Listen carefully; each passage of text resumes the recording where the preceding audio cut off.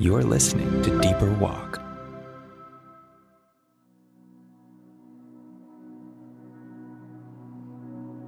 Forgive These People by Faith Hoppler.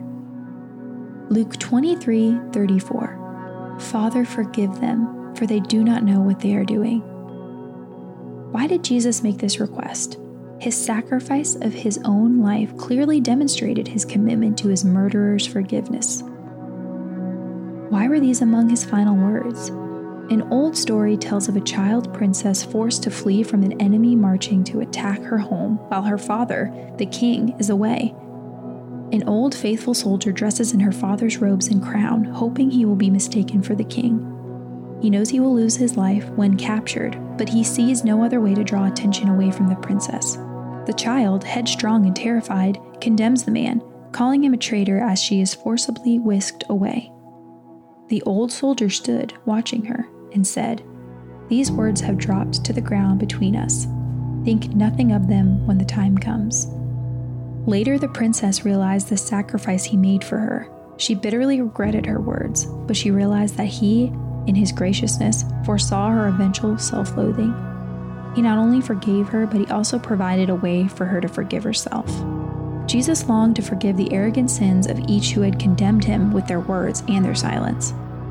He knew no one understood his substitution or the weight of our sins.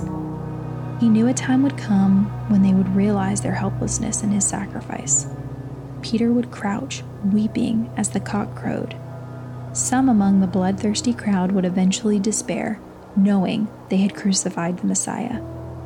It was for these moments that he spoke his dying words on the cross, the moments when we, sickened by our shame, nearly reached the despair of Judas. Jesus speaks to us from the cross, telling us our sins have been forgiven, covered by his sacrifice. This is the piercing graciousness of our Lord and Savior. In the moment of his death, hanging from the cross that we nailed him to, he forgave us, and he invites us to forgive ourselves, take up his grace, and clothe ourselves at the foot of the cross. Dig deeper. Study Luke 5:32, 2 Corinthians 7:10, and Revelation 3:19.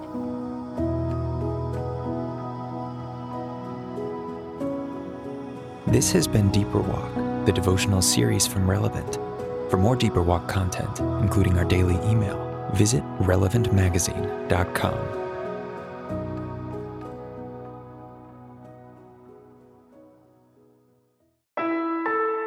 Relevant Podcast Network.